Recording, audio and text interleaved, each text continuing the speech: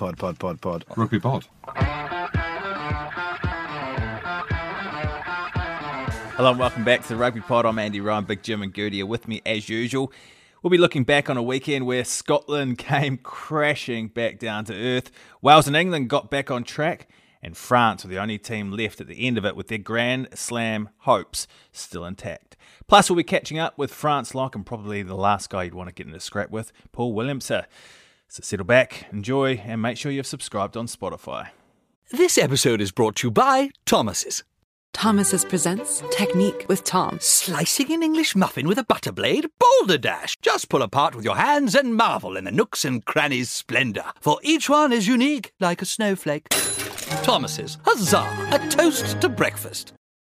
This episode is brought to you by Viore. I love sports. I know you do too.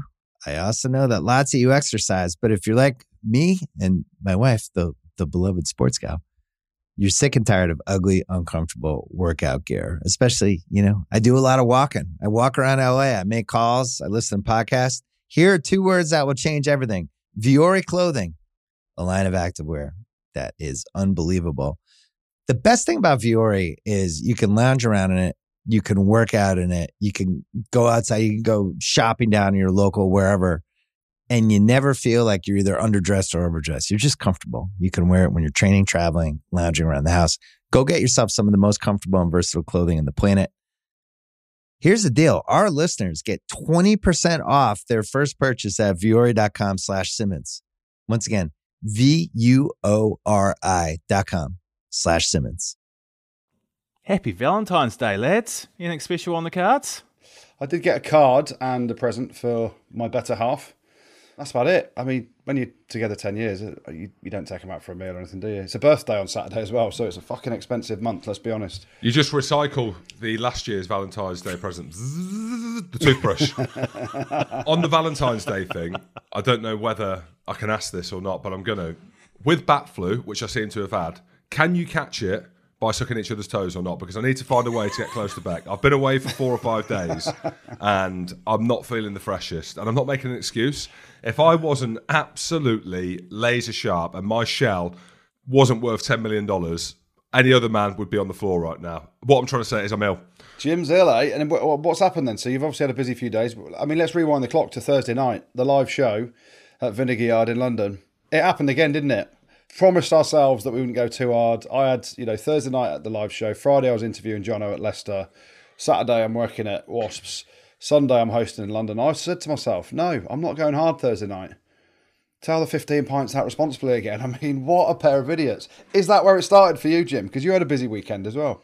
I've seen a lot of people since then, so I don't want to say that, but I imagine the immune system went from 100% down to 0% after that. So there's a good chance that might have been the start of the demise. And I could sit here and make excuses and the fact that it was Scotland losing's fault, but it's not. I am man down, and I'm going to say it because I'm quarter Chinese. I am a man down in Chinatown, lads. And you talk about fronting up. Good job we're on Zoom is all I'm saying, because I'll be driving down there with me head out the window like a bat out of hell. And you can say that, and that is a pun intended. So, yeah, I'm struggling. And let's not just blame the live show from Thursday. Let's blame it from the week before as well. The immune system is at ground zero. It is literally, it's underneath that, if you can get under that, minus ground zero. So let's see if we can speed through this. We won't talk about the Scotland game. We can talk about the classic, which was the England-Italy game. And I ain't ever going out again, and Beck's getting a toe in the mouth tonight because she can't catch bat flu through the mouth with a toe. Toe in the mouth, eh, Jim? That's the romance in your house. That's all that's left. That's all that's available. No, it's not. But that's it. That's the last stand. The last march is the toe in the mouth. That's it. I got nothing else. I can't do anything else. Last Thursday, I said to the missus, don't worry, I'll be home. I'll probably get the last train home. I'll be home before 1. And obviously, it was significantly later than that. I've got back. The door's bolted shut. I'm trying to open it. I watched myself walk in the next day. So we've got cameras at the house.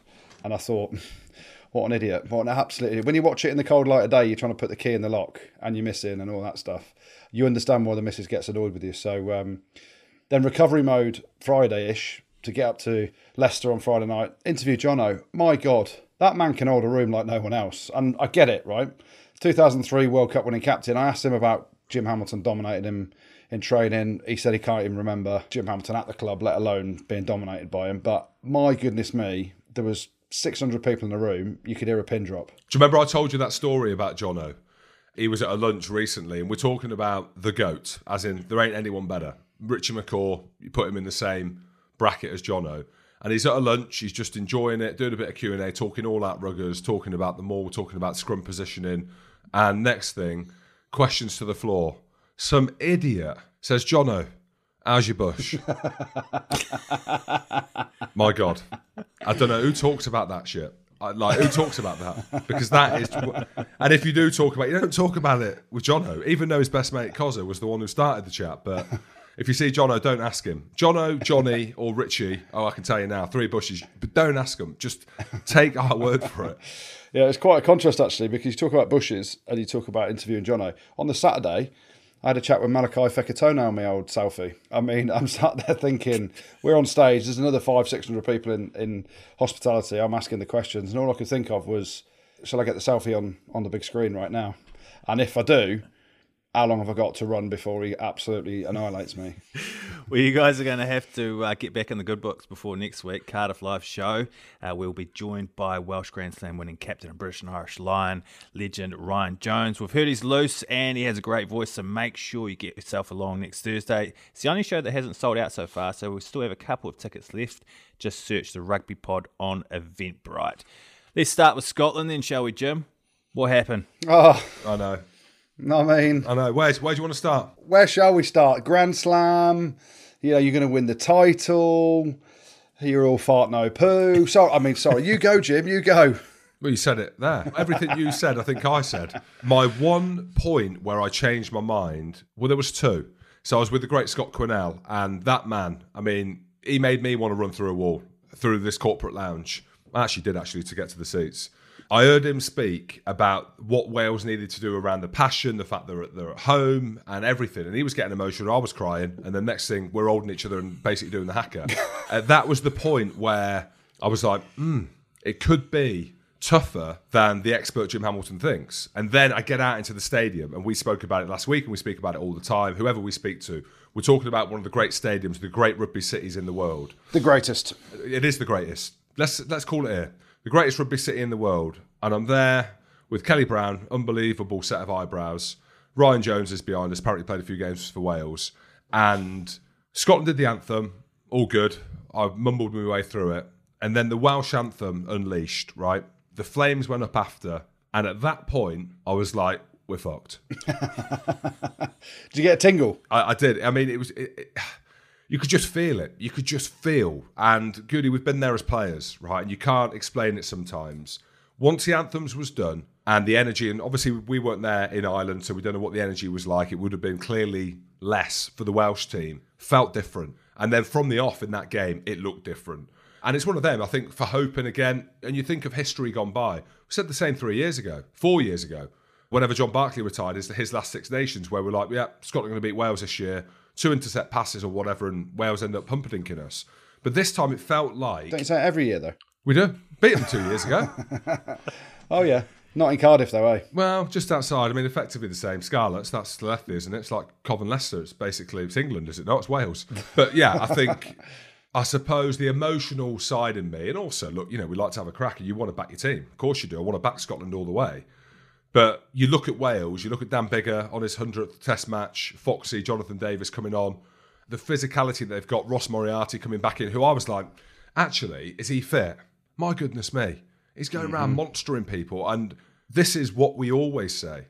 When the Welsh's backs are against the wall, that's when they're at the best. And the thing is, for Wales, they won that game, I'd say, even though there's 3 points in it, fairly comfortably. We actually didn't look like winning that game in that second half at any point at all. And again, a load of stuff's come out. I did an interview for Rugby Pass. I've done an article in the Times. I'm saying what I see. And I mentioned discipline. I think it was 13 penalties to 8 or something. It might have been 6. 13 penalties anyway to Scotland, which isn't a huge amount, but it's double the amount effectively that Wales had. And the yellow card again. And I've called Finn out and people are like, who are you to talk about discipline? I'm mates with Finn. We're mates with Finn. True though, isn't it?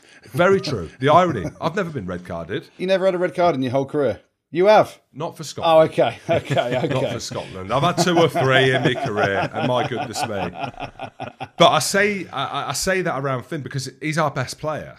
Yeah. That's why, if I got red card or yellow card, it was probably a benefit for the team. So you've got to say it how it is, right? And we love Finn and we talk about him, and I've been opened up a little bit online. And again, there seems to be a real, maybe because I'm vulnerable at the minute, but there seems to be a real shift with the interaction online. Before it was banter, now it just seems a bit more poisonous. I don't know whether because we've been locked up for a couple of years, but we've got to say it how it is. Finn goes off with 12 minutes to go, and we're talking about our best player that can do anything at any time, and we've seen that in many games. Against a Welsh team that are winning the breakdown, they're winning the inches, they're winning the physicality, the energy's in the ground, and at that point you're like, yeah, we're going to struggle here today. So, look, it's not about opening Finn up. There's a number of reasons we didn't win. They were making line breaks, our defence weren't as good. Quote unquote, before the game, I said, we'll dominate them at line-out time. Next thing, we're getting more to the cowsheds and back, and they end up scoring off it. So things that we're notoriously good at, we weren't good at, and Wales were better at. And they fully deserved it. Absolutely fully deserved it. And it's not a rude awakening for Scotland, but it's one of them where you have to go back to the drawing book, don't you? Drawing book? What are you drawing? The drawing board is the saying. But yeah, mate, if you want to draw some pictures in a book. Do you draw a board? Yeah, the blackboard at school I used to draw on. I used to draw a willy. But it's not that. You go back to the drawing board, James, not the drawing book. But hey, go back to the drawing book. Draw some pictures. I love it. Exactly. And then, but the headline thing around the game, not the headline thing, obviously the headline thing was Finn's yellow card, and it's easy to talk about that. But Dan Biggar as well, having the gonads to go for the drop goal, which I was surprised at the time because they had a couple of penalties before and they went to the corner. So you're thinking, well, why would you go for the drop goal now when you've just been hammering it for the last 5 minutes and come away with nothing? But again, what the hell do we know? That proved the winning drop goal of the game. And I'm not like you last week, Goody. Put it this way, we deserve to win. You know, we did this, we did that, and we deserve to win, which you said a lot last week. And on that note, there's a couple of things. So basically, the second part of that first half, Scotland were fairly dominant, and they could have extended the lead and had more opportunities, and that would have put Wales under real pressure. The second half, it was a game of two halves, wasn't it? The second half, Scotland, when Finn's going from a drop goal from 45 metres out, he's got all the skill in the world, and he's going for a drop goal from a goal line dropout in the wet and the rain and all that stuff. They changed the way they played a little bit, and then you got to talk about it. What he was thinking, and we did it about Luke Cowan-Dickie last week. Luke Cowan-Dickie's in a position he's never been in his life, probably. Finn Russell, that's just an absolute brain fart, isn't it? He obviously sees a big lad coming at him, so he tries to fly out the line and either go for the intercept or whatever, but he ain't even close to going to the intercept, is he? Discipline is a massive issue in any team at times, and 13 penalties is a lot. And I read some stuff over the weekend around people's perception of Finn. I think Finn's a world-class player, but he does have these moments, doesn't he, where, you know, sometimes it'll affect the team in a bad way, and sometimes he's the match winner. But that is the player that he is, and you know, unfortunately, it's gone against him this week. You know, you go back to the red card against France last year that you mentioned. It didn't affect the game in the end because they won it at the death. You know, there's the yellow card that they had against England last year as well. But he's this high-profile player that, you know, puts himself in these positions, unfortunately, where he is going to get scrutinised, and you don't want to pile it all on him. The whole collective Scotland team, their discipline was pretty bad, but it was always coming. Like with Wales, you knew there was. I read something that Basham said at the start of the week. He's like, there'll be a completely different feeling, and there was. And all I'm saying to Scotland fans, how lucky are you for Eddie Jones? If Eddie Jones hadn't have made those decisions and changes that you made last week, then you'd be playing for the wooden spoon again, boys. Oh, should have, could have, would have, is all I'm saying. It's what it's done, though, is open up the championship massively, which is class to see. You know, if it wasn't for England getting a lucky win against Italy, it wouldn't be a 5-horse race, would it? Boys, you have both played in Cardiff, and everyone talks about the crowd. You can hear the crowd on TV. You can hear it when you're at the game.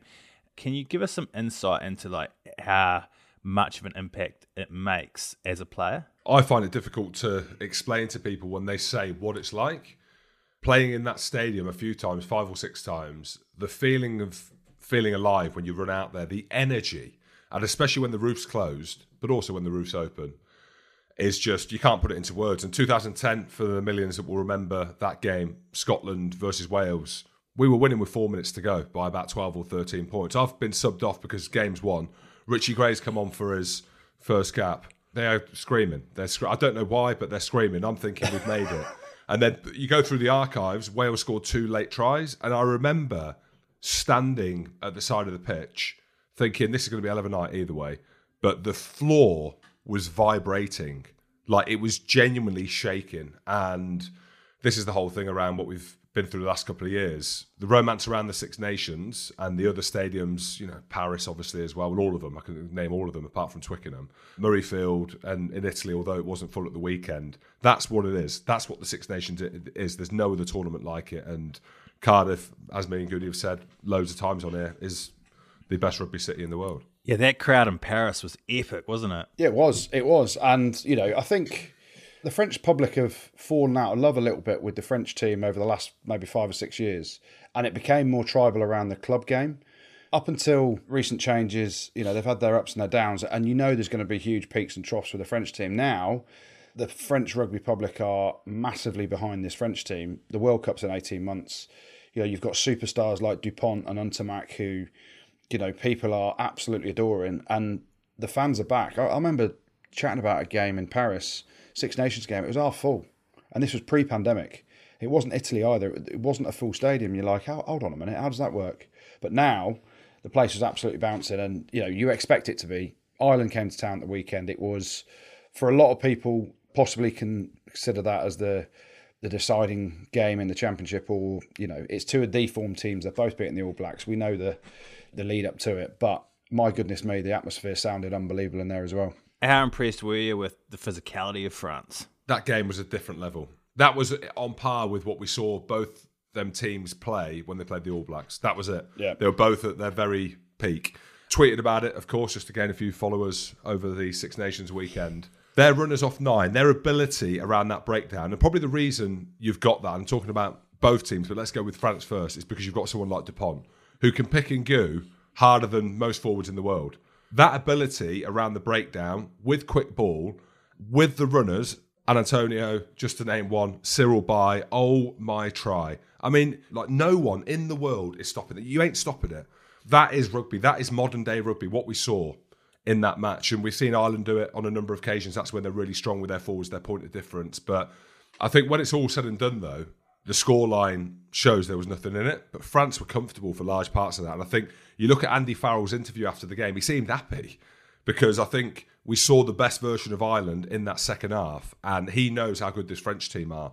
And that says a lot for me in terms of, you saw him smiling after. He was like, it was an unbelievable test match. Don't need to say anything more. And if the great Andy Farrell's saying that, then we can sit here and go around the houses on it. Whatever he says is normally right, and he was right. It was phenomenal to watch with the intensity that we saw and the backs on show. And Goody, there's a big, big difference between them two teams, it seems, and everyone else. Mate, I mean, you're talking about the French team, and you talk about size and power and all this stuff, and you named a couple, Weenie Antonio. Weenie ain't Weenie, is he? Weenie's absolutely monstrous. Then you bring Demba Bamba off the bench. You've obviously got Woki and Paul Willemse in the second row. Woki's a unit of a back row, a ridiculous engine on him. And then you bring Taufi Fanur off the bench. You've got Gregory Aldrich. I mean, it's ridiculous. The size of them. There ain't no small blokes in that forward pack, is there? There's big, right? And then there is that just, you can't explain it big. Just, what's the word? Just freaks. Freaks of nature in the kindest terms. And there ain't many of us built like that. But you look at the profile of it, there isn't. And this is why South African lads and guys from Samoa and Fiji and Tonga do so well, because they're freaks of nature in the kindest of senses. And that's with the French forward pack. You can't stop it. As much as you want to, or you think you want to, you can't. How do you think Carberry went? Do you think Sexton would have made a difference? He looked good to me. Massive game for him. Massive game. And you look at the build-up to that game, everything around Sexton, he's captain. So you're coming in at captain, you're coming into the hardest position in the team. You've come back from a long injury, I know that he's playing. And you know in the media, you've got the weight of not just the media, but everyone in rugby. Can Ireland be any good without Johnny Sexton? And that was the question going into the game. From where I saw, his kicking looked good. He took the ball to the line and he looked bloody good. And I think that's the big thing, isn't it, about Irish rugby? Because, look, I feel horrible saying it. Sexton gets injured a lot. He does. He's at that age profile. Here we go again. But he does. He does. It's the proof's in the pudding. And for whatever reason, they want to keep putting him out there. And we've seen Tom Brady in the NFL, and I'm not going to question him again. But there needs to be someone else. There needs to be someone else. And we've seen with Ross and Harry Byrne and Billy Burns, it's not quite worked. And everyone was talking about Joey Carberry. Yes, he was a 15. He got a nasty injury. Could he get back from injury? So I don't know the lad personally, but I think it's a massive shift for me in terms of what's coming through with Ireland, and I'm just well happy for the lad. Yeah, he did play well. I think when you say, did they miss Sexton? I'd say in actual rugby terms, possibly not. But in that moment when you're talking about taking the three or going for the line out, that's where you think maybe Sexton has a more experienced head in him and thinks, actually, this is our opportunity to go for the win. So that's the only thing. I thought Carberry played really well. And I'm with Jim. At some point, there needs to be an evolution, and there needs to be a player that can fit in seamlessly if Sexton is out injured or if they do rotate. Because I think we all know Sexton's going to try his best to get to that World Cup in 2023 in France, and that will be his last act as an Ireland player if he can get there. Obviously, that game in France, it's the biggest game I think for Ireland in the tournament, and they've given it to Carberry. Obviously, Sexton had a hamstring issue, and he did well. So now I think what they've got to do is they're playing Italy in round 3. You've got to back Carberry again and give him some confidence. Whether Sexton's fit or not, maybe bring Sexton off the bench, but back Carberry, because you're going to need someone, not in a moment of crisis where it's like, shit, Johnny's injured. We actually need someone where we can say, listen, Johnny's fit, but we're still going to pick you. Well, we can have a chat now with one of the members of that victorious French side. Second row, Paul Willemse joins us. How are you, mate? Oh, fine, thanks, and you? Paul, great to have you, especially off the back of a memorable weekend. How was it against Ireland? The atmosphere looked unbelievable, and without getting straight into it, but we'll get straight into it, you lads looked phenomenal. Yeah, no, thank you very much. Yeah, just talking about the atmosphere, I've been since the last tournament we have in New Zealand and so on, I just feel like the support that we've been getting in France, it's been amazing. It's been super. So obviously, the atmosphere in that stadium was incredible, and the match as well was really, I guess, one of the top tier international games. So that was kind of a combination of everything that made it a massive game. And then I can see now you're still in your French gear. Obviously, you're still in camp. We'll come back to the game in a minute. I just need to know, were there any celebrations afterwards? Because we're talking now about the atmosphere. It's obviously, unbelievable in the changing rooms afterwards. Were you allowed to go out? Did you hit some of the big clubs in Paris, or was it very much that's the first job done in terms of a big game in the Six Nations? We've got bigger to come as well. Well, we came back to the CNR, our training facility. But then, we made it count. Made sure that we also enjoy the good times. So, get some pressure relief and all that. So me and Goody have spent time in France as well, and maybe you can give us a snapshot, and we can see how professional the team is now, how fit you all look, how well coached you are. And it's taken a while to kind of get to that point, because it was always like family, fun, alcohol, cigarettes. And I played in France, so I can say I was at Montpellier. It was always that first, and then rugby was secondary. It seems now there's a flip. Is there still that kind of ingrained culture in the French team? Yeah, exactly. Especially with Fabian and his coaching staff. They came in with a really professional attitude, like what I was actually used to in South Africa. And I guess you guys in the UK as well. You're used to really systems and everything that's in place, and you're really professional, and there's no time for stuffing about. So when I first got you in the staff with Fabian and all the coaching staff he has around him, I knew from day one, well, this is going to be like a professional setup, and going to be serious when you need to be. But then also bringing in the French side in certain times to have a certain balance, and I think that's what works well. But they're also leaving us to be ourselves as well, and still keep the French taste in the team as well. So it works well. It works really well. Yeah, and you talk about culture and you talk about characters. One of the greatest characters I know in the game is a man on your coaching panel, Sean Edwards. He has done some wonderful things over in Wales, obviously at Wasps initially, and I can see by the smile on your face, I absolutely love the guy and how passionate he is. He's fitted in and made a massive difference to you boys. But talk to me about his passionate training, because how's his lingo? Is he full-on French lingo now, and is that Wigan accent coming out as well? Well, he has impressed me with his French. Obviously, he has a strong accent, but the thing that the players love about him is, like you said, his energy and his whole vibe about the training and his passion about defense. And it's funny. We always love his video sessions or his meetings that we have. And it's sweet and sharp, to the point. And it's no, need to do this. We haven't done this. And it's simple, and then we love. And then on the field, when you get on the field, he's just bringing the energy. He's going crazy there. Get on the line. So now we the whole team has adopted him with no problems or anything like it. We've just been getting his energy being influenced by his energy and getting everybody up for massive defensive efforts. Yeah, you can see that. It's been class. And then for you personally, Paul, I don't know if you're aware, but I was at Montpellier just before you, and they got you in to replace me because they had this big void that they needed filling in. But how's it been for you, Paul? Because it must be different. You're a long way from home, but playing at Montpellier with Vinod Olivier and seeing the South African lads on the circuit, both in the Prem and obviously in the top 14 as well, it seems like you lads settle in a lot more than, say, the Welsh lads who go and play in the top 14. You're more comfortable being outside your comfort zone. So for you personally, and then that transition into the French team with your backstory, how's that been? So initially I came to France because I wasn't selected in like a big squad for the 2015 World Cup with Heineke Meyer. So I wasn't in a squad of like 80 players. And I thought, well, if I'm not in there, then I most certainly won't be playing in a World Cup. So I decided to take that 1 year and a half, go overseas and gain some experience. The opportunity came to me, and then I said, well, I might as well just use it. And it was initially for Stade Francais, but then at the end the deal fell through, and then at the last moment I decided, well, I've already made up my mind going to France. Doesn't actually matter which club, it's just to gain some experience. So then I switched up and I went to Grenoble, and then I spent like 6 months there.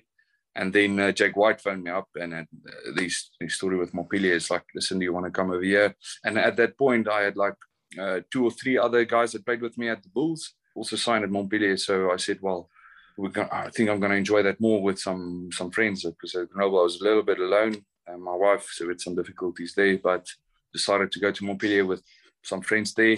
Kept on enjoying it more and more. For me, because I came as a young guy, like 21, 22, I kind of had like a different mentality. As soon as I kind of decided, now, I think I'm going to stay in France, I like kind of switched my mentality towards like, okay, I'm going to do this. I'm going to do it 100%. And even if I come back after a year or two, at least I'm going to go all in with the language and all in with the team and the French culture and all that, so that if I decide to stay, it will be much easier. And then, it kind of worked out like that. At a certain point, it was a bit difficult for me there because South Africa said they're not going to select foreign-based players. And the French team said they're not going to select any foreigners for their team. So it's like 1 year there. And then on top of that, I lost the top 14 final. So in that same moment of time, so I was a bit in the dumps there for a while. And then when I got out of that, I said, okay, well, actually my first boy was born. And I said, okay, well, I'm going to go all in with this French thing and go for the French team and see what happens. And how is it as well, Paul, with the South African influence on your life coming from there? There's obviously a lot of South Africans in the top 14. You would watch South Africa win the World Cup, fiercely passionate nation as well. How is it for you? Because I can say this, you'll have some humility about it. You'll be in the top 5 second rows in the world now, arguably in the top 3, the way that you're performing. How is it watching your home nation of South Africa? Are you kind of past that emotional standpoint and it's professional sport, or is there still a part where you feel quite emotional watching them win a World Cup? Yeah, well, it's especially in the beginning, because, for my whole life, I grew up as a young boy wanting to be a Springbok, like all the South Africans. That was my dream since I can remember. But like for me, it all came together when I actually made the choice to play for France. I knew, when I ran out for my first international cap, I started against Wales. Like when I sang the Marseillaise there in front, that was all of those emotional stuff coming down at once. So that game for me was the most emotional, because I knew like, okay, now I'm shutting the door on that dream, but potentially opening another door for another dream that I never thought about. Nowadays, like I'm committed here, and like my family, all my children were born in France. I consider myself French now as well. So now it's a bit easier, even though I played with all the guys that are playing in the South African team now. I've played with all of them, and they were my teammates once. But that's what I have now with the French team. I won't give that up. I feel like we really have something special here, and a good thing that we've constructed here. So don't have any of those emotions anymore. Let's talk about the game then, because it was a phenomenal match. We're watching it back in England, and Jim obviously up in Scotland. The emotion, the noise, everything about it, the way you boys flew out the blocks in that first half, absolutely dominating the Irish. the game was phenomenal, but it was a game at tale of two halves, wasn't it? Because they really came back at you after half time. What was kind of being said under the sticks when they started coming back at you? Yeah, we just knew like we just gave him points too easy. Like, but that's what happens when you play against the best teams. Like you switch off for that one split second, and then they get a line-out drive on the 5 meter, and then with line-out drives anything is possible. Yeah, it's all about the quickness and the setup of it. So we were kind of like, after they scored, especially that first one with the kickoff, that was like, it's like, whoa, where did that come from? Like, we knew like kind of in ourselves, like physically we're feeling that we've got this. So if we can just continue focusing on our discipline and not giving them easy field advantage, especially because we know that we had to avoid the penalties, because that would get them in our half. That's like mauls and penalties all over the place. So it's like normally the French, like the emotional thing. For me, the emotional stuff is like, it's not about the emotional players, but it's normally about the emotional staff in France. The thing that I really like about our team is like, there's always this like sense of this calmness in our team. Like, doesn't matter what happens. And sometimes it frustrates me because I'm like, the South African in me is like, okay, boys, we need to wake up now. Somebody needs to do something now, But in this team, just have this like calmness, because with the players that we have, like anything can happen. Like we can create something out of nothing, and everyone just jumps on that opportunity. So it's just all about now staying calm, just continue doing what we're doing. It's gonna work. Physically, we felt good. We felt like we had them. And you talk about that calmness, Paul. No one looks calmer on the pitch than Antoine Dupont. What is the situation around him? I mean, you talk about phenomenal. It's easy to piggyback a player, isn't it, when they're going well? I mean, firstly, 2 questions. Are you allowed to go near him in training, or are you told to stay well away from him so you don't monster him? And what's he like? What's he like as a character? Because he is one of the world's... He's going to be one of the greatest ever players to have played the game, and you can say that now. What's he like? Yeah, no, but exactly like that. Like as he is on the field, he's like a really calm, collected guy. You never see him going emotionally mad or overly joyful. Like he stays neutral, like most of the time. You feel like he's level-headed all the time. Like looks like he's downloading his environment the whole time just to see the possibilities. Well, that gives a calmness to everyone. Like if you see your head playmaker staying calm. But that's the same story with Ntamak as well. He's also cool, calm, collected all the time. That's like kind of the theme of our team. Like even before the games and so on, like the first 2 games I played with this team, I was like, I don't know if these guys are ready for the game, because like normally you're used to the 2 or 3 guys in the locker room that starts going crazy a little bit. You're used to that in the locker room. It's at least 1 or 2 guys, start screaming, start yelling. But then in this group, it's like everybody's just calm. And then I kind of felt like, should I start yelling and screaming?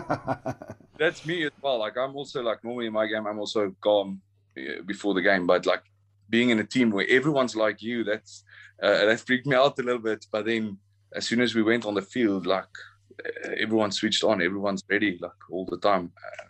It's incredible. I enjoy that.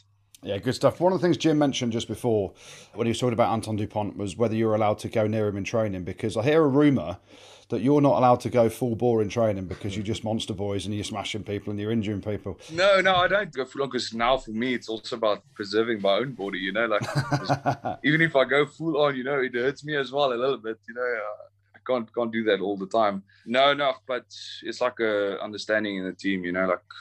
But the difficult thing is catching him as well. He's too smart. He kind of throws out the bait, and as soon as you take it, he punishes you. Like that's where he gets the typical step, handoff, and then break. That's what I mean. I've never seen the scrum half sitting boys down, like literally bumping boys down around the breakdown. Yeah, no, he's really strong. He's like, I think, people don't understand it. Like, he's really a physical player as well. Not a typical 9. Let's just talk about the World Cup then, because there is this build-up in the next 18 months to the World Cup. I played in the World Cup in France in 2007. Phenomenal. I mean, just an unbelievable country.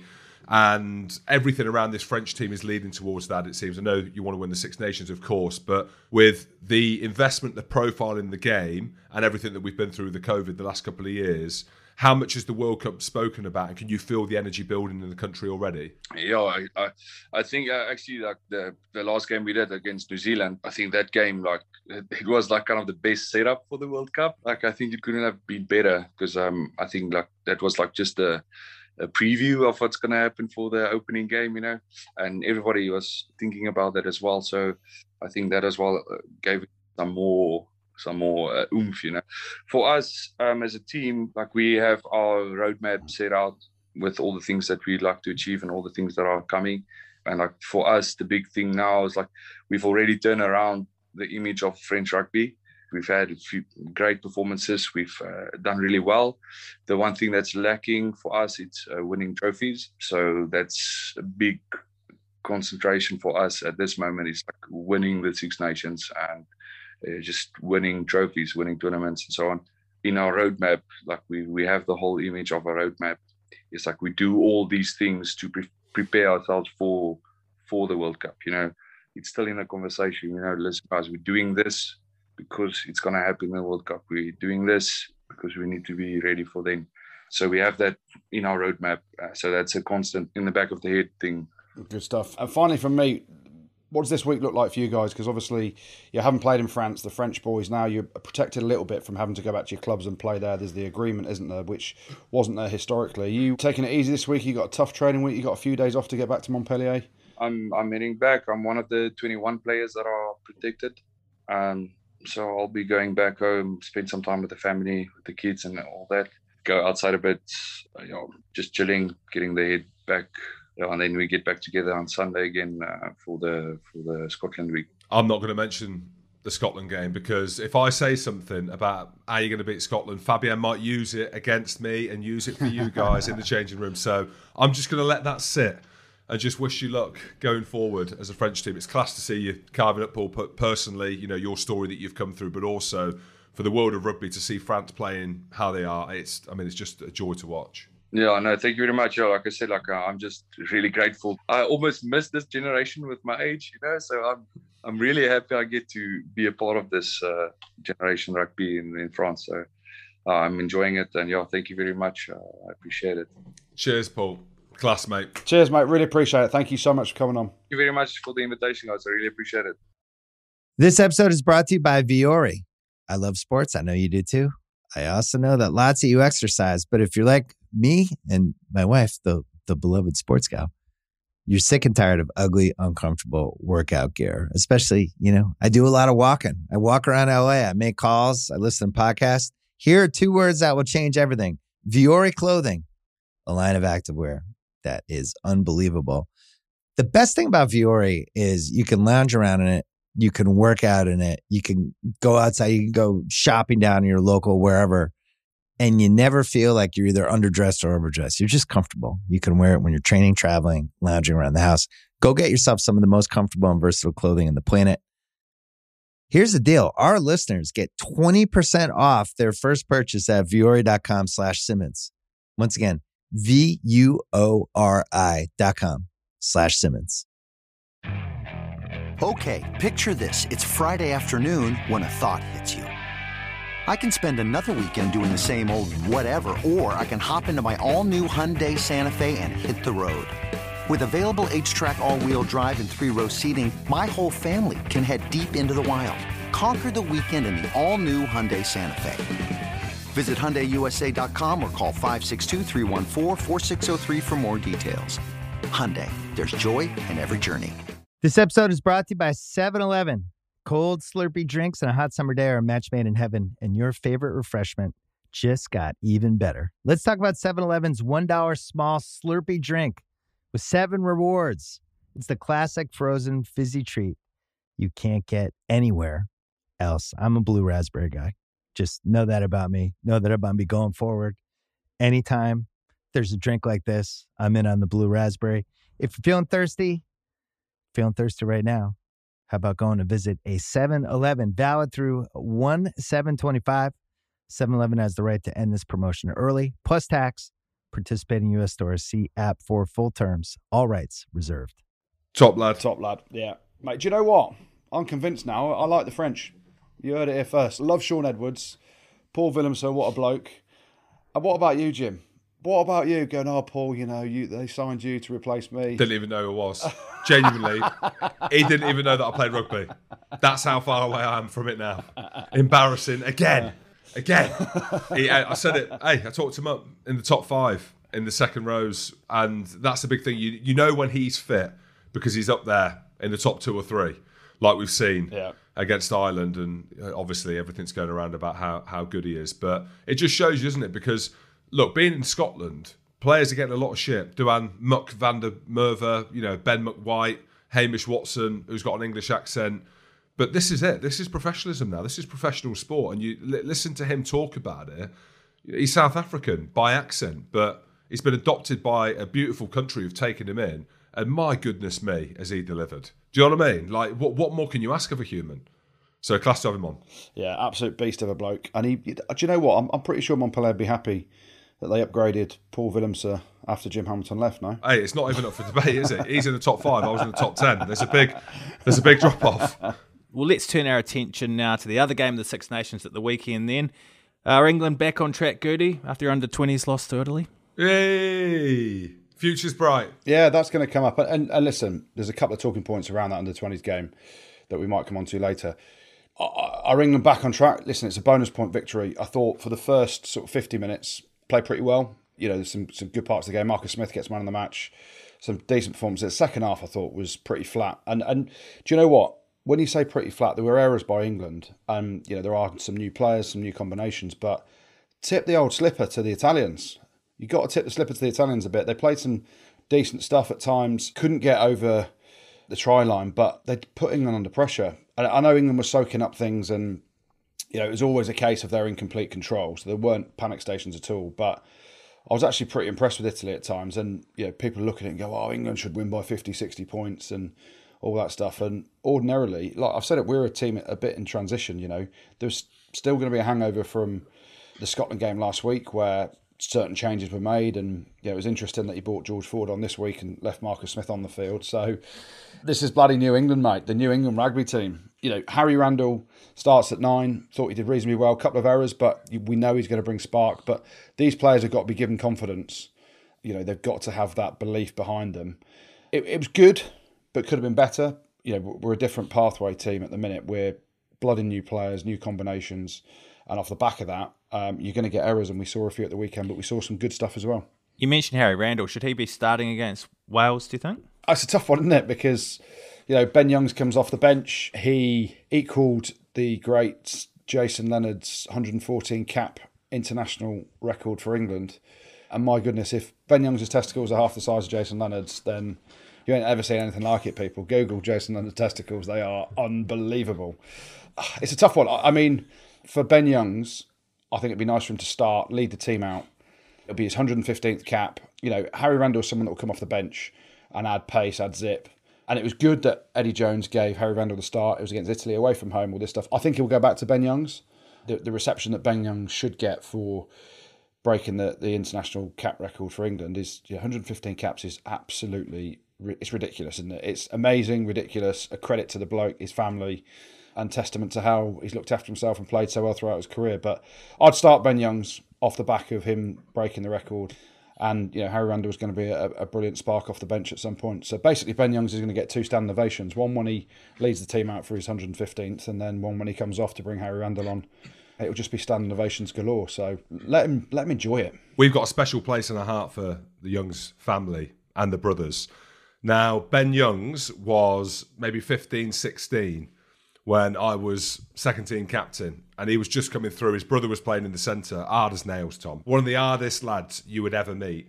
And I remember we went down to the final, I think it was against Wasps, and they sent 3 buses down there. Obviously, the first team bus, the families, and then what we call the team see you next Tuesday bus.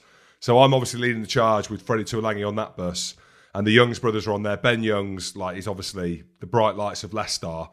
And on the way back, everyone is absolutely trolley, to the point where we've got a trolley on the bus that we've picked up from Tesco's, and we've gone in there. No one's got a card, no one's got any cash, so we borrowed this trolley, filled it up to the brim, borrowed the beer that was in it, and we are on the way back up the M1, having just been beaten by Wasps in 2007.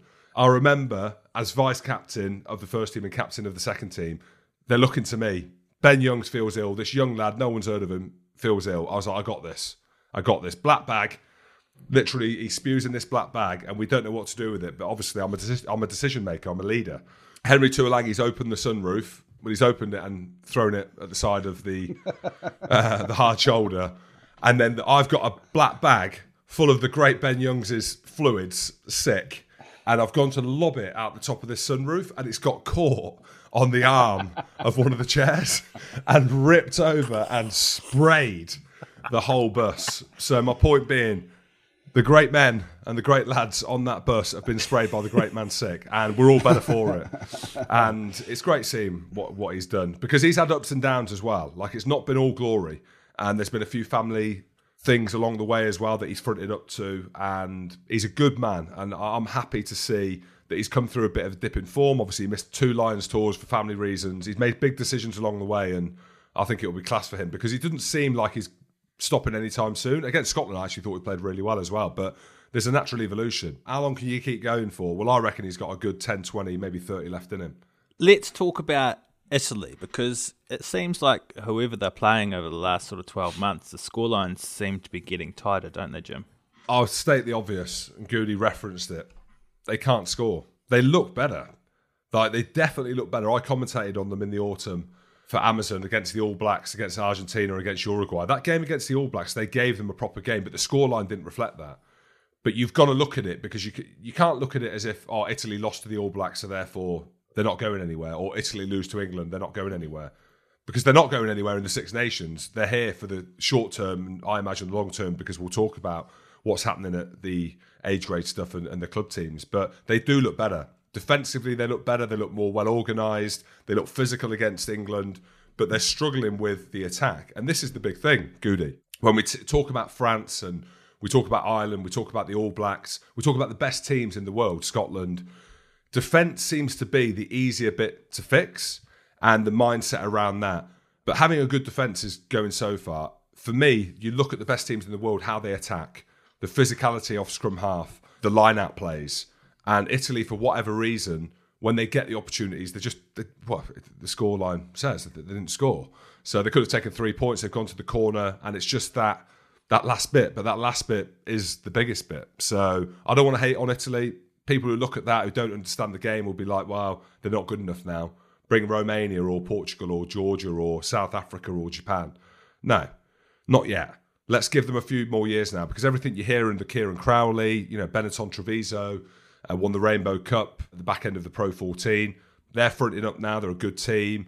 Zebra still ain't that good. But we saw what the under-20s did, and that is a snapshot. In the shadows of the Six Nations, what the under-20s do, that group of players come through. That's what we're seeing with, well, obviously all of them. England, France, Ireland. They would have played together in the under-20s, and they're coming through now. And everything you're hearing, Paul Gustard, met him, had an unbelievable leather jacket on in Benetton. And he was like, mate, Italian rugby's good. They're athletes. He kept saying athletes. And he's like, something they've not had before. I think give them another couple of years and judge them then. But I thought they were good against England in parts. Yeah, they did play some good stuff. And you go back to that England under-20s, Italy under-20s game. And Jim's right. The issue is scoring tries. But what a monumental result for Italian rugby, beating England under-20s.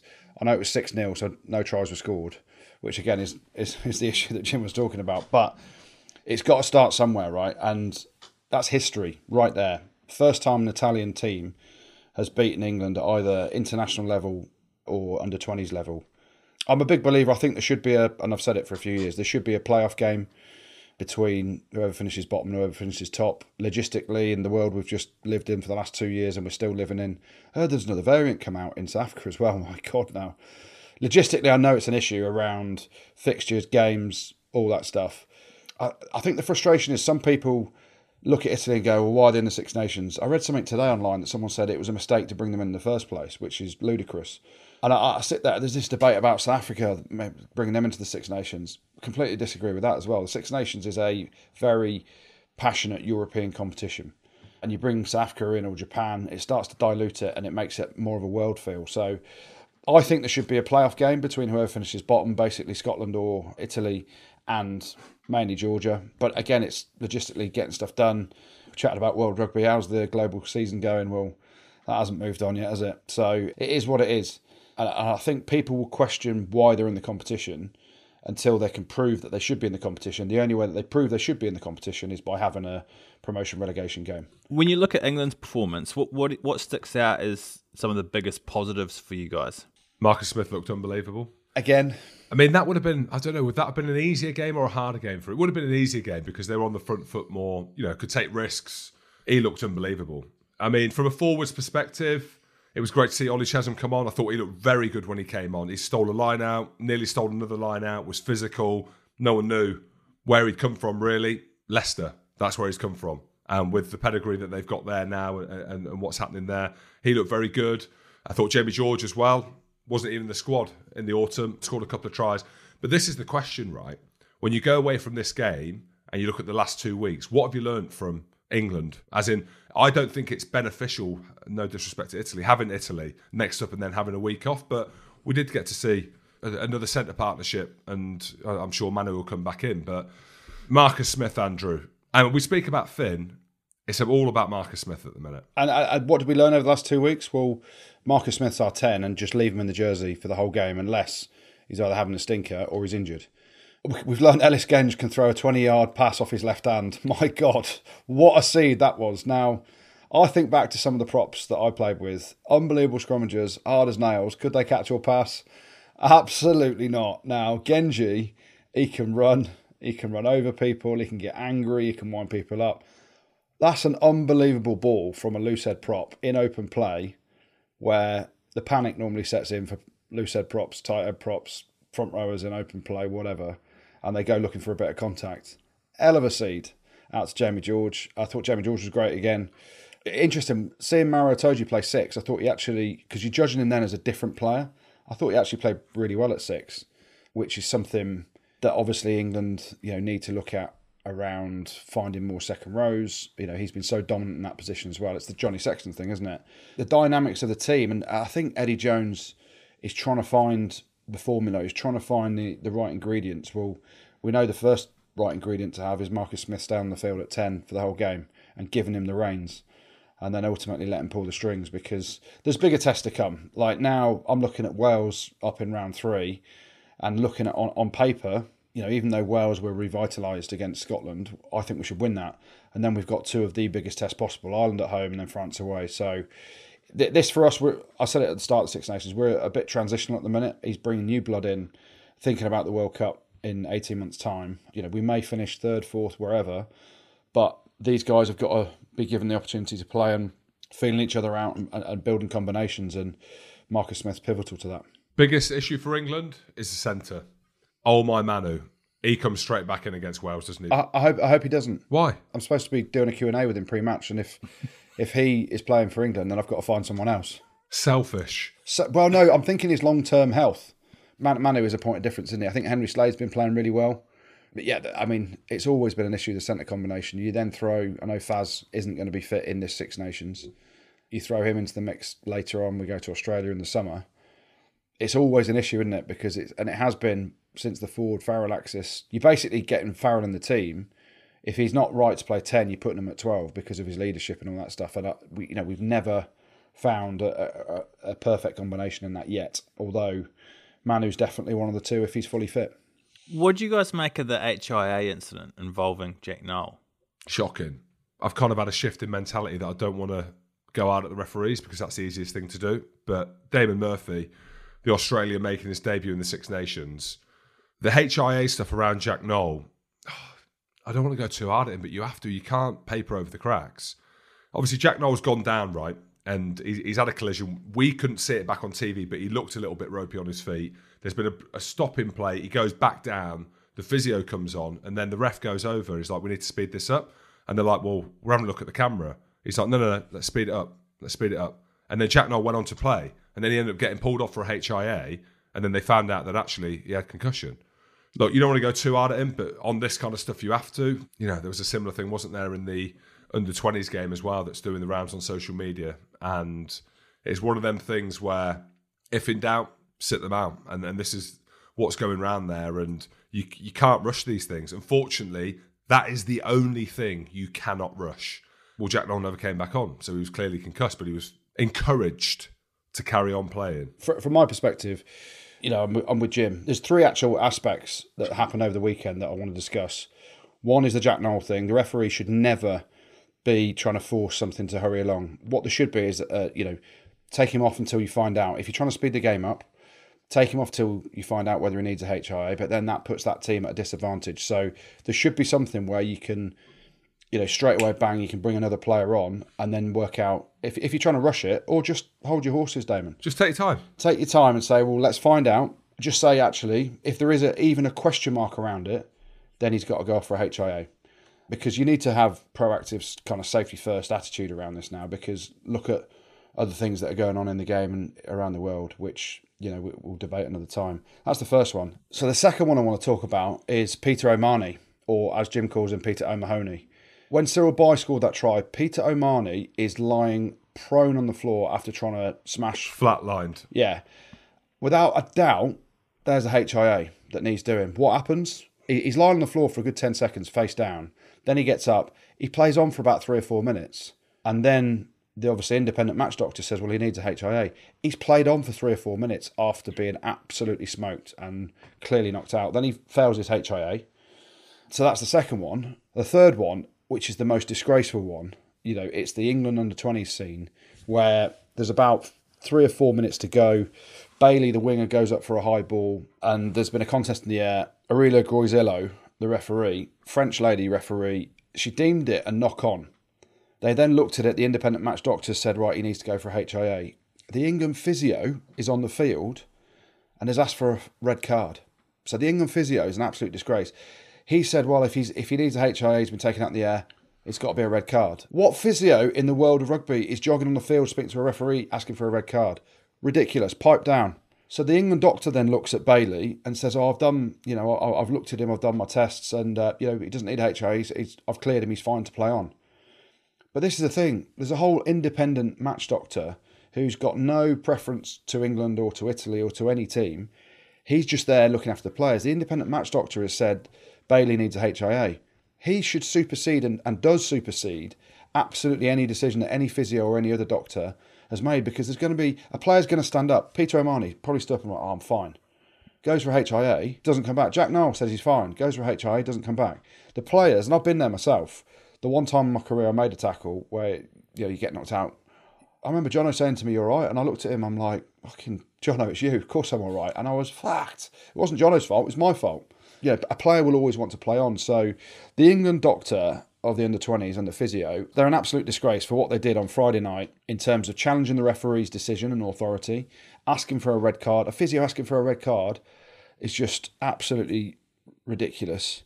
Undermining World Rugby's protocols that are put in place with the independent match doctors. It's a minefield. And I know teams want their best players on the field, and I don't know whether there's pressure from the coaches. All you have to care about is the player. And in all 3 instances, someone has failed the player right there. Whether it was Damon Murphy, the referee, he's failed Jack Nowell. Peter O'Mahony, whoever let him play on after that, has had an absolute shocker.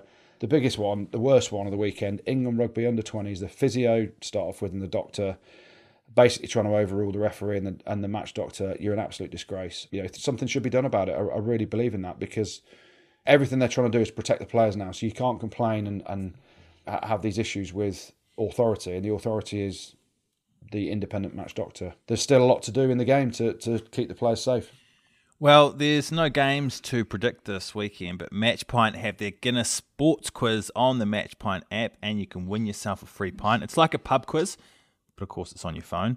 Well, I'll give you guys a quick taste. So I'm going to ask you guys a question, then give you 3 options. The first one to say the right answer wins, okay? Which player holds the all-time Six Nations point scoring record? Is it Johnny Wilkinson, Ronan O'Gara, or Johnny Sexton? The correct answer is Ronan O'Gara with 557 points. Thank you very much. Well done, Gertie. Well, you can take part yourself. Just fire up the free Matchpoint app on Thursday this week and head to the Guinness Sports Quiz. There were more than 20,000 pints won last week. And if you have a free pint to claim, head to the Guinness Pint Predictor, go to prizes, and you'll find more than 3,500 pubs where you can claim your free Guinness this week. Shall we have a quick look at the Premiership before we go? Chris Ashton. Oh, yeah. Watched it in bed, tucked up in Cardiff, rock and roll. Kelly is out on the town, giving back, shopping local, as it were. I watched Leicester versus Northampton, wondering if friend of the show, the lovable Rouge, the lovable Rogue, would get on. And he did. Came on, did really well, and then in Chris Ashton style, embarrasses himself and gets yellow carded. Why not? If you were to write it, that's how you would have wrote it. Desperation, and I've never seen him tackle a man like that. He's out of contract, so he's tackled like that. And genuinely, I'm happy for him. He's been through a tough time. We've joked about Ashy on here. We don't know what's happened, but he's a good lad. He's got a good heart. He knows that this is his last chance saloon, as it were. And it was weird seeing him in Leicester colours, his 6th Premiership club. But I thought he did all right, apart from the sin bin at the end, which I did giggle about. Yeah, I mean, who has 6 Premiership clubs? It's just, it's ridiculous. Absolutely ridiculous. But I was there on Friday night at Leicester. It's quite interesting because he comes off the bench. Someone comes off for a HIA. And I'm there and I'm listening. I'm thinking, the crowd, he's obviously an ex-Saints player, obviously an ex-Saracen. And the crowd were like, not too sure. And it was like polite applause when they announced his name. Then he makes that try-saving tackle in the corner. And then he gets subbed back off again. The HIA gets reversed and everyone's like cheering him. I'm like, Ashy, mate, the best thing you could have ever done. Don't worry about scoring a try and doing the ash splash or the whatever you want to call it. Make a tackle in the corner and save a try. That's how to endear yourself to the Leicester public, or get involved in the driving line out or a scrum. And he did one of those. He made the tackle. The applause and the cheers that he got when he came off, I think he was quite taken aback by it. He's probably a bit nervous himself. Because you read things on social media, you read things in the press, and I know there were loads of Leicester fans that were like, no, what do we need him for? But all you can do is stick the jersey on. I mean, he should have worked on his tan over the 8 months he's had off because he looked whiter than a ghost. But he came on, he made that tackle, and yeah, it's good to see him back. I'd like to see him, the lovable Rogue, I'd like to see him break the Premiership try-scoring record. I think that's what his motivation is, and obviously to try and win it with Leicester this year. It'd be interesting, wouldn't it? Imagine a final, Leicester against Saracens or whatever, and Ashley's playing for Leicester or involved in that. That'd be some storyline as well, wouldn't it? Or Leicester versus Northampton, or Leicester versus Sale, or Leicester versus Leicester versus Quins. I mean, it could happen. Either way, it could happen. Well, Saracens beat Quins over the weekend, didn't they, Jim? Yeah, conditions were awful. We know we've spoken about on here loads, haven't we, around the Saracens-Quins beef that is. But in the shadows of the Six Nations, Saracens still had some quality players out. Billy Vunipola, obviously headlining that, Lazowski as well. And it was a big win. I was with Kelly Brown in Cardiff, and I said, how is it playing against Quins now, the emotion, everything? He said it's still real. So Saracens, I think, look very good. They've got a good run into the end of the season. The fact that Mako and Billy are playing well for them as well, and they've got guys like Loza. And that's a big win because Quins have been a bogey team for us in recent years. Yeah, and you know, the kick from Lazowski with a couple of minutes to go takes Quins' losing bonus point away from them as well. They've now lost 3 on the spin, which they hadn't done for quite some time. I think it was 2019 or something the last time that happened. And this is where the Six Nations is so pivotal. You take Quins and you take the heartbeat of their team, Don Brandt, Marcus Smith, Joe Marler, these boys out, and they've got to try and stay in the battle because other teams, and we spoke about it a few weeks ago on here, other teams in the Prem are starting to win games, and that gap all of a sudden is really close in the top 4. So, Quins have got to start trying to get some victories because winning becomes a habit, and so does losing. You can't just wait till Marcus Smith and the boys get back from the Six Nations to try and raise your levels and chase the pack again. We're talking about teams on form. How about London Irish getting the win at Bristol? My goodness me. It wasn't just a win. Bristol got 3 tries in the last 4 minutes to make it look a lot more respectable. London Irish, my God, they looked like a proper team. I said it before, Paddy Jackson, ridiculous form. They got a little bit of luck with one of the tries, but they were absolute quality. Ben Loader on the wing was fantastic. They rinsed them. With 4 minutes to go, London Irish were 49-15 up against Bristol. At Bristol, I know they've lost Sheedy, but they haven't lost too many. Semi Randrandra was playing, now Lango was playing. Piers O'Connor was in the centres, Alapati Leua. So they had a lot of their frontline boys playing. Stephen Luatua, they got absolutely smoked. Now, London Irish, Sean O'Brien's in the mix again. Obviously they've not lost many. Nick Phipps played exceptionally well. Van Rensburg in the centres was class. You talk about runs to the end of the season now. London Irish are proper in the mix. And the Premiership is so exciting. You go down to Sale in 9th on 39 points. Harlequins are 4th on 43 points. So it only takes 2 or 3 wins and you rocket yourself up the table. And London Irish have done that. They look great. And there's something just not quite right about Bristol at the minute. You hear some rumours coming out of the place that there's a couple of issues behind the scenes. But yeah, I mean, I think Bristol's chances now, they're in 10th spot on 27 points. I think they're gone in terms of top 4. But there's something that's just not quite right at Bristol, is there? Yeah, I agree, Goody. There's obviously something not right. I called it for not the top 4, but I didn't think it'd be this kind of season for them. So clearly something not right. Nathan Hughes, Hartbury, Bath, carved up for Bath, got man of the match. Nowhere to be seen at Bristol's anymore. So yeah, something not going well down in Bristol's. Right, well, let's finish things off then with the good, the bad and the ugly. Yeah, loads of good. And we're going to start in a place that not many people would have seen this weekend. We've had Six Nations. There's Premiership, there's top 14 in France, but we're going to the Championship, James. Where are we going? Oh, I know where you're going. I did have a snapshot of the league. Donny? No, we're going Bedford Blues, mate. They beat Ealing away from home, 31 points to 19. And it's interesting because I think there's only 2 teams that are interested in coming up to the Prem. One's Doncaster and one is Ealing. Now, they're talking about the Premiership becoming a 14-team league and potentially splitting it into 2 pools of 7. Ealing, I'm not sure anymore. They're losing to Bedford at home, 31-19. There's a lot of investment that needs to go on there. So tip the slipper to Bedford Blues. Here, here. We'll go up to Scotland now, Jim. And it wasn't a great result for the international team, but I'll mention it. Glasgow beat Munster 13-11 in a thriller in the URC. But big shout out to them. What else was good? England got a bonus point victory, but mainly the news around Ben Youngs equaling Jason Leonard's record of 114 caps for England. We spoke about it earlier. Fantastic effort from Ben Youngs to do that. Hopefully there's more to come. And he breaks the record completely in 2 weeks' time. We'll go to Wales, and Dan Biggar leading from the front, showing huge character to bounce back from their defeat in Dublin last week. He got his 100th cap, as did Jonathan Fox-Davis coming off the bench. 100th international cap, so tip the slipper to those boys. France physically dominated Ireland at times and looked ridiculous. Dupont was great. They're the only team left that can win a Grand Slam, so they get a mention in the good. London Irish, we just spoke about them in the Premiership roundup. They had a massive victory down at Bristol's, so a big shout out to those boys. Wasps, another win, eh? Another win, they get a mention. Bonus point win at home, Alfie Barbary scored as well, so good news from them.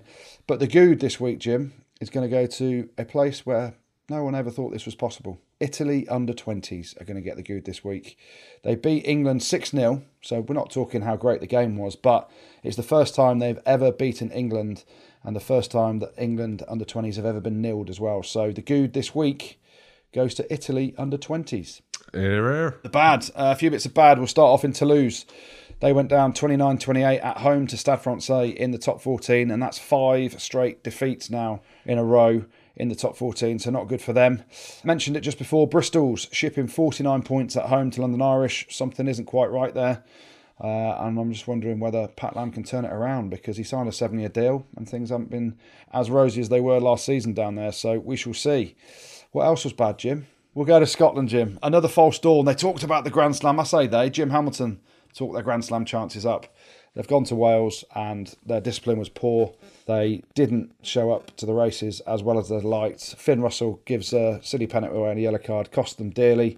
So the bad this week goes to Scotland, James. Here. Then the ugly, 3 bits of ugly, and we've spoken about 2 of them in depth.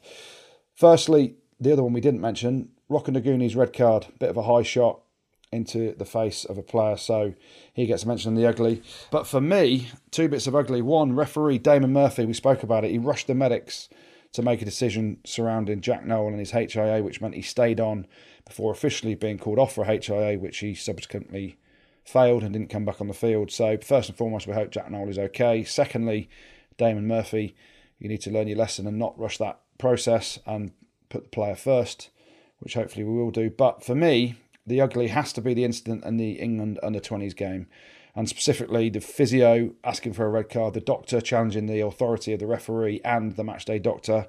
A really bad look for England rugby, a really bad look for both the physio and the doctor, and something that should never come into question. If a decision is made around the safety of a player, by an independent match official and an independent match doctor, then the player's safety has to be paramount and come first. So the England doctor and the England physio, you need to wind your necks in a little bit, put your hands up, say you're sorry, learn from your mistakes and never do it again. Thanks, Gertie. And you guys have got a couple of shout-outs to finish off with, don't you? Yeah, some really sad news came out over the weekend with the death of Jack Jeffrey from Evesham Rugby Club. So our thoughts are with all his family and friends and everyone at Evesham Rugby Club. He was taken to hospital after being injured in the Seniors League game against Berkswell and Borsall on Saturday after being seriously hurt while scoring a try. He loved his rugby. He scored a hell of a try apparently at the weekend, and in the act of scoring the tackle, he seriously injured himself. His dad, Glenn, said he died doing what he loved the most, and that's just playing rugby and scoring tries. But it's obviously had a massive shock to everyone, not only at Evesham Rugby Club and his family, but everyone around the world of rugby. So our best wishes and thoughts are with everyone who knew Jack, his friends, his family, and everyone at Evesham Rugby Club. Yeah, absolutely. Incredibly sad seeing that. On a slightly lighter note, we've got a shout out to Malcolm Knox. I've seen him pop up on my feed sometimes on Twitter, I think, who listens to the pod in Vancouver. His wife has just had a baby earlier this month and he's already listening to and loving the pod. So hello to Big Malk in Canada as well, and congratulations and good luck. I was always going to say from here on the Rugby Pod, we've got a few kids and there'll be a few more on the way once Andy Rowe puts the ring on it. That sounds so harsh though, doesn't it? Once Andy Rowe gets married to his beautiful, stunning wife, there'll be more kids as well. So we can talk about how that is. So Malcolm, good luck and well done. Thanks, Jim. Thanks, Gertie. Thanks, producer Tristan. And thank you very much for listening. Don't forget to check us out on YouTube and make sure you've subscribed on Spotify as well. Rugby Spod. Spotify pod.